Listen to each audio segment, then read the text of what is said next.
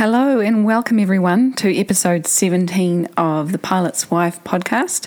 I'm Amy McLaren and today's episode is going to be about an old married couple's guide to dating by an old married couple. I think that we qualify for an old married couple because coming up next month, Josh and I are going to be married 14 years and we have two lovely children, one who's just turned 5 and the other who's just turned 3. So I think we can qualify for old married couple status now. And as for being qualified to provide a guide on dating as an old married couple, well, we've been trying some stuff this year and experimenting with a little bit of advice that people have given us. So I think that we're qualified to report on how we've gone and how we're going to continue doing it. In order for me to really get through my point about dating as an old married couple, I'm going to just take you through a bit of context first, and then you'll understand my conclusion a whole lot better once I've been through that. So here's the question. For those of us who don't have a picture-perfect relationship, who don't put our highlights reel on social media and pretend it's all rosy, where can I get some down-to-earth inspiration without any religious barriers? Who can give me real-life encouragement, help me be a better spouse, and tell me how to get an even more enriching relationship without becoming a doormat? That is the question, and this podcast will give you the answers. I'm Amy McLaren, and this is the Pilot's Wife podcast.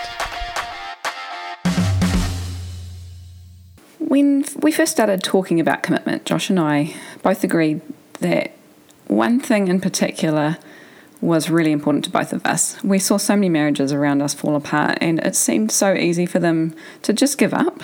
And some of them were our age and had been best friends, and they had so much potential, but they just let their disagreements take center stage, and that was what they focused on.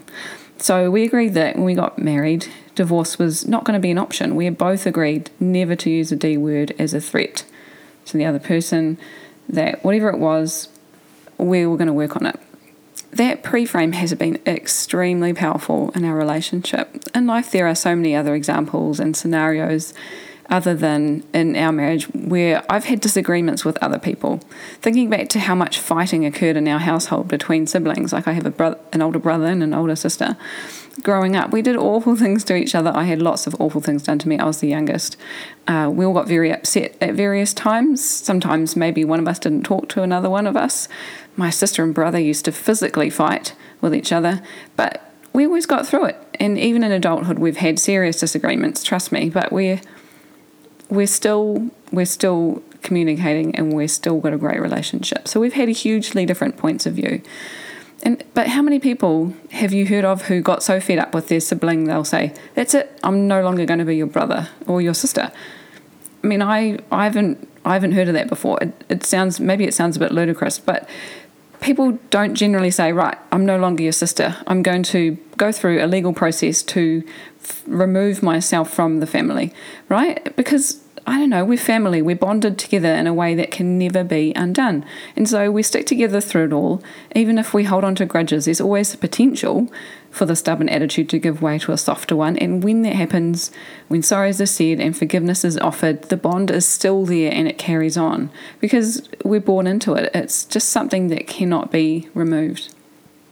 I mean, and it's not just about sibling relationships. I've had disagreements with people at work. I've had plenty of disagreements with people at work. It's not that I'm picking fights, but my work as an agent of change is not always welcomed by certain people who like the status quo.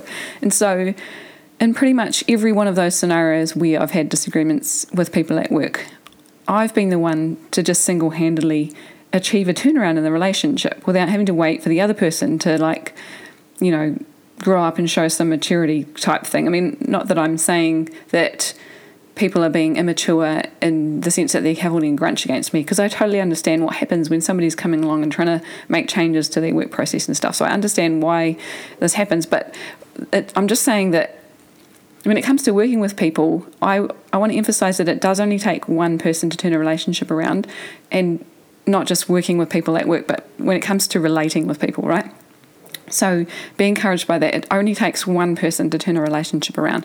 So I've had plenty of occasions where I've said sorry while not being a doormat. So If you haven't listened to episode 3, which is about saying sorry like a boss, I encourage you to go listen to that. So saying sorry but not being a doormat, and having that skill and that knack to be able to do that has been really beneficial for me. So like, I don't even know if the other person thinks that they got an advantage over me because I'm the one that said sorry and they didn't. But I don't care, because for me, I got a big advantage. I was trying to implement change with people who were angry with me, which is impossible, right? So they just sabotage all your efforts. So it's important for me and it was in my job to repair those relationships so that I could still do a great job. And I've run a business with a business partner. She is a really good friend too. And I always used to joke that being in a business partnership is just like being married. And it is. Like, there's a lot of things that you have to communicate about. And before we made the agreement to go into business together, I just laid out my commitment to our friendship first. I was like, the money's never going to take priority over our friendship. And it's always going to be more important that we're friends at the end of this, when it finishes. And we did have some tough things to go through. But in the end, we managed to sell the business, not for very much, but our friendship was intact. It wasn't negatively affected by any of this long term, and it's still strong. And the theme here is that the decision came first in all of these scenarios, that the relationship was always the most important. I mean, even in the sibling kind of nuclear family dynamics that I've got in my family, I've had to make decisions like, I'm not going to let this take precedence. It's always going to be more important for me that I have a good relationship with my family, because I want to enjoy those family times when we all have family occasions and we get together. So it's always been more important than being right. In marriage, one of the contentions is always that you feel like you're right and they're wrong. And having a good relationship has always been more important than that. It's always more important than trying to avoid being hurt in future, because in marriage there is always a risk that you're going to get hurt by your spouse again. And it's always been more important than doing things the way I thought they should be done. Like at work, trying to implement some change in a way I thought was going to work, and it didn't always necessarily work like that. Because ultimately, the good relationship was the thing that made the project successful in the long term. The good relationship between Josh and I was going to make our marriage successful in the long term, our finances successful in the long term, our intimacy successful in the long term, our children's mental health successful in the long term. And the good relationship between my friend and I made the business successful in the long term, in the sense that we were able to sell it rather than just let it fall apart and for everything to just be completely lost. If our relationship had gone and had fallen apart, then that's what would have happened to the business as well. So the good relationships with my siblings in the long term have enabled our kids to enjoy each other's company. Christmas time is not a big source of tension anymore. There's, it's a time for celebration and companionship, and who knows what else it will enable and open up for our kids when they grow older and they have a good relationship and a good past with their family. So in this episode, I wanted to really emphasize the alignment or similarity between the long-term sibling relationship in particular and the marriage relationship. With work relationships and business partners, it's not the same, because the level of relating ends when the job changes or the business closes or is sold. But with the sibling relationship, I know not all nuclear families have had healthy upbringings, and I know there are always exceptions, but in general, we're born into a family, and that's our family, and we're family until we die. And we go through hardships together, and we argue and fight, but we always stick around no matter what, because we're family. And even if we don't stick around, there's always the potential to get back into that feeling of family, to re-enjoy that easy, familiarity we have with each other if we go through sorries and forgiveness and that sort of thing. So when we make the effort to repair, not just tolerate our relationship, it's amazing. When we do social events with family we get along with, you can't beat it. It's such a wonderful environment. Everyone knows and accepts each other despite their faults. There's food, there's kids playing, there's good times, drinks together, reliving memories. It's just nice, and you can't replicate that with people you don't know very well. When we get married, we're choosing the only person, this is the only chance we get to choose a family member for ourselves. And that act of marriage is to make a commitment to join each other's families in an unbreakable bond. That's the purpose of it. That's the point. That's why we say, till death do us part. Our siblings and our parents don't even get to choose our husband or wife, although sometimes they try to have an influence Sometimes they try very hard to have an influence, but we get to choose. We're so lucky to have that choice. And we're going to have arguments, we're going to fight. But if we make the effort to stick the course, yes, we'll probably get hurt by each other, but if we eventually get past it and start connecting again, you just cannot beat that closeness and intimacy with a person you've jointly invested so much in. Every time a person breaks a marriage and then tries again, that potential for a great intimacy, comfortableness, ease around each other, the peace, that knowledge and understanding of each other that creates that harmony, that potential's diluted. It'll never be as strong as if you'd started it that many more years ago with the next person that you've kind of, that you've tried to have another relationship with. If you'd started that relationship right from the start, you're going to have that much more capacity for intimacy and closeness. It takes years, like decades, to form it. And other estranged family ties can erode it. Like, if you've got an ex, and there's always a part of you that your new partner's just never going to be a part of. It's always going to be something they never share with you. And so that potential for intimacy, that real closeness, it gets eroded. So just picture some of your family events, with people that you've gone through life with and that you have a good relationship with. I hope that you do have a good relationship with some of your family. About a week ago, my brother and his wife and kids were visiting up from Queenstown. They moved there a few years ago and they came up to Auckland to see us. So that was my husband and his wife and their 2 kids. And so my sister had us over to her house with her husband and kids, and there was me and Josh and our kids, and my mum and dad came too.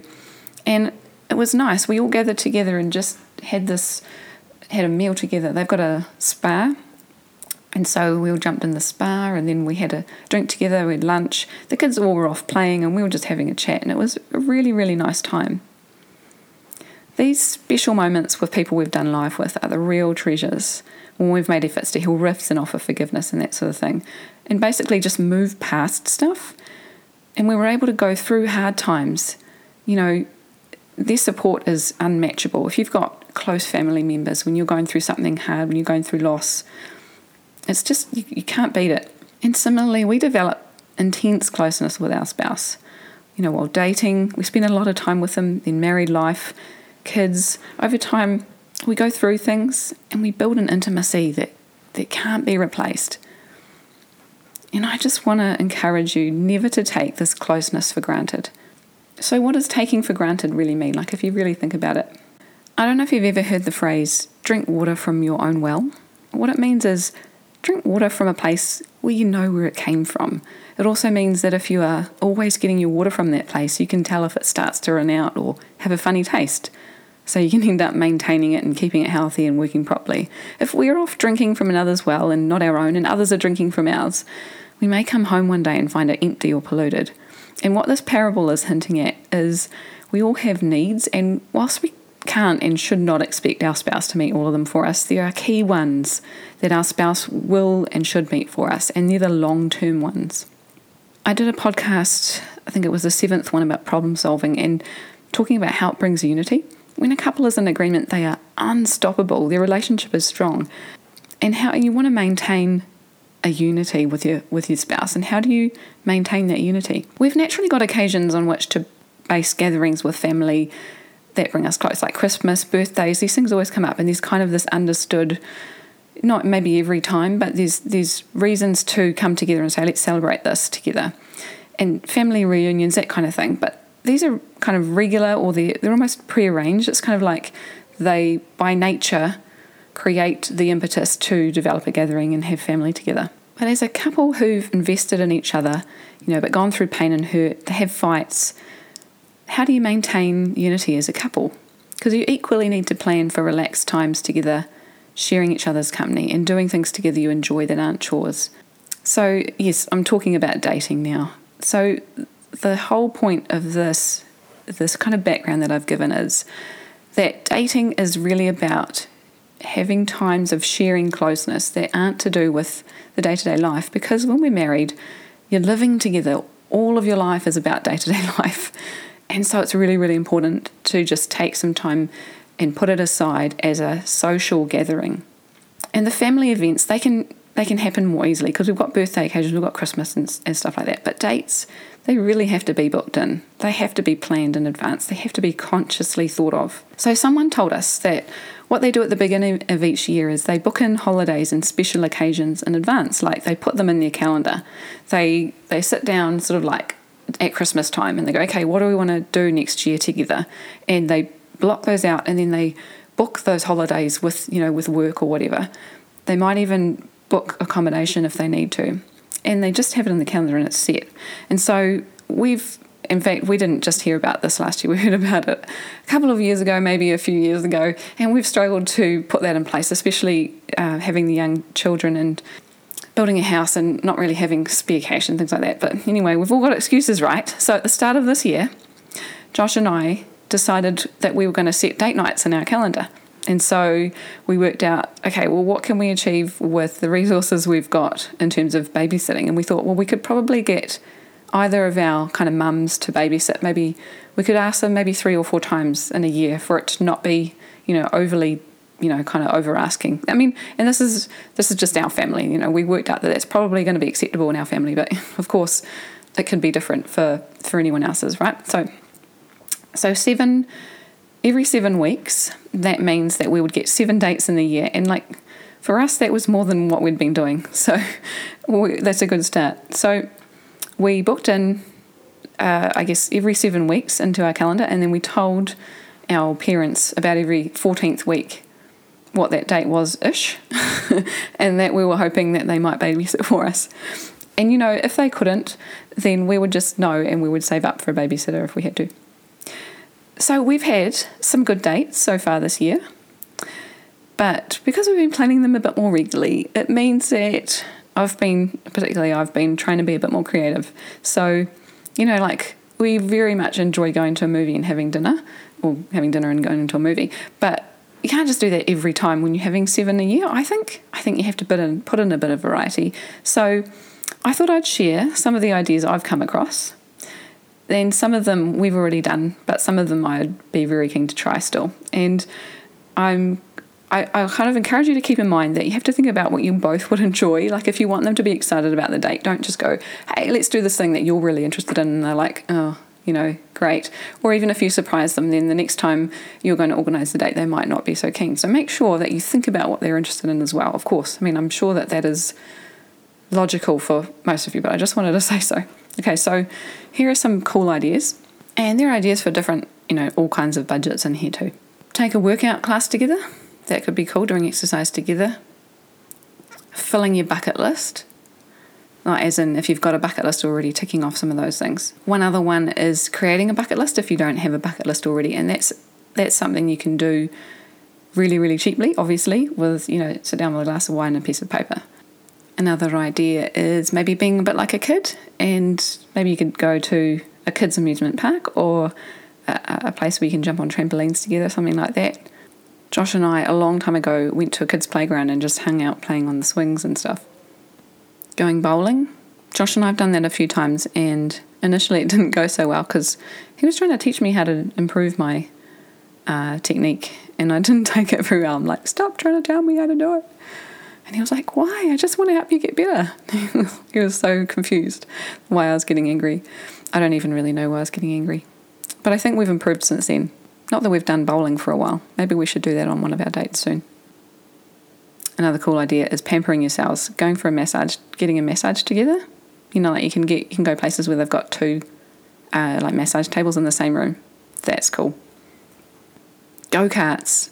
Josh and I tried to go go-kart racing on our first date actually, but it was full. We didn't make a booking. We just turned up and they didn't have room for us. But we did it another time, so we were a bit more organised and it was good fun. Some of these I'm remembering from a long time ago as well, so when we were first dating and stuff. So I'm kind of cheating here a little bit, but I'm trying to come up with some ones we haven't done before to be really, really creative, and we're doing some that we have done before just to go down memory lane and stuff too. Get up early and watching the sunrise. Now that could be a cool one depending on if your spouse is an early riser or not. Let's say they are and you're not, then getting up early to watch the sunrise could be pretty special.